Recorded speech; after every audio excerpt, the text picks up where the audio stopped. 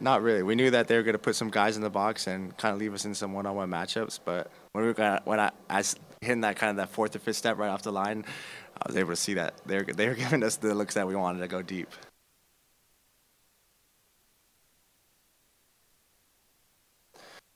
Yeah, just trying to do as much as I can when the ball came my way. I try to make the plays that they were there, but I was proud of the guys. I love those guys in that locker room. I love our entire coaching staff. Coach Line is the best, but we just got to go out there and execute a little bit better. We're getting the job done. We're not really hurting ourselves too much, but we're also not making the big plays at the same time. So got room for improvement, but we'll be ready to go.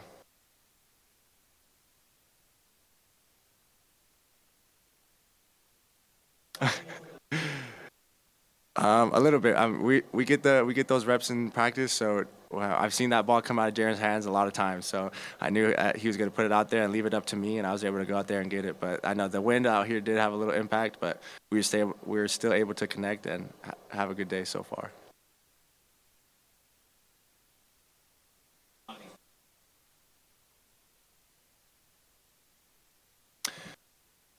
It was fun. The environment was amazing out here.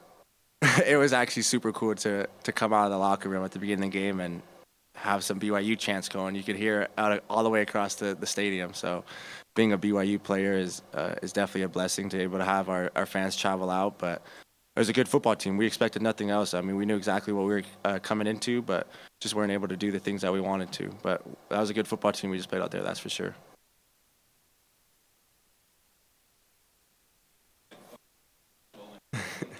Yeah, exactly. So that's the blessing of being a part of this program and the loyal fans. I was out there able to go talk to some fans after the game, and we had fans from Idaho and fans from Virginia and stuff like that. So are definitely blessed to have those people come out and support us. We're definitely lucky to have that.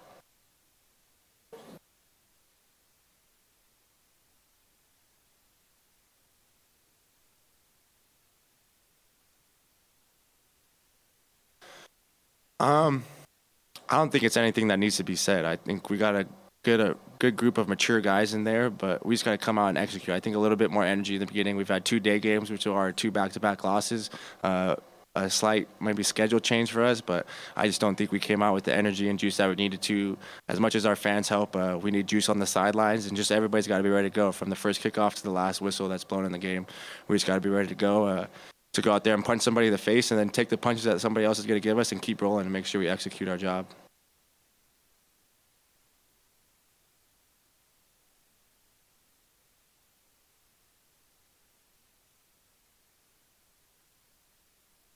Hmm.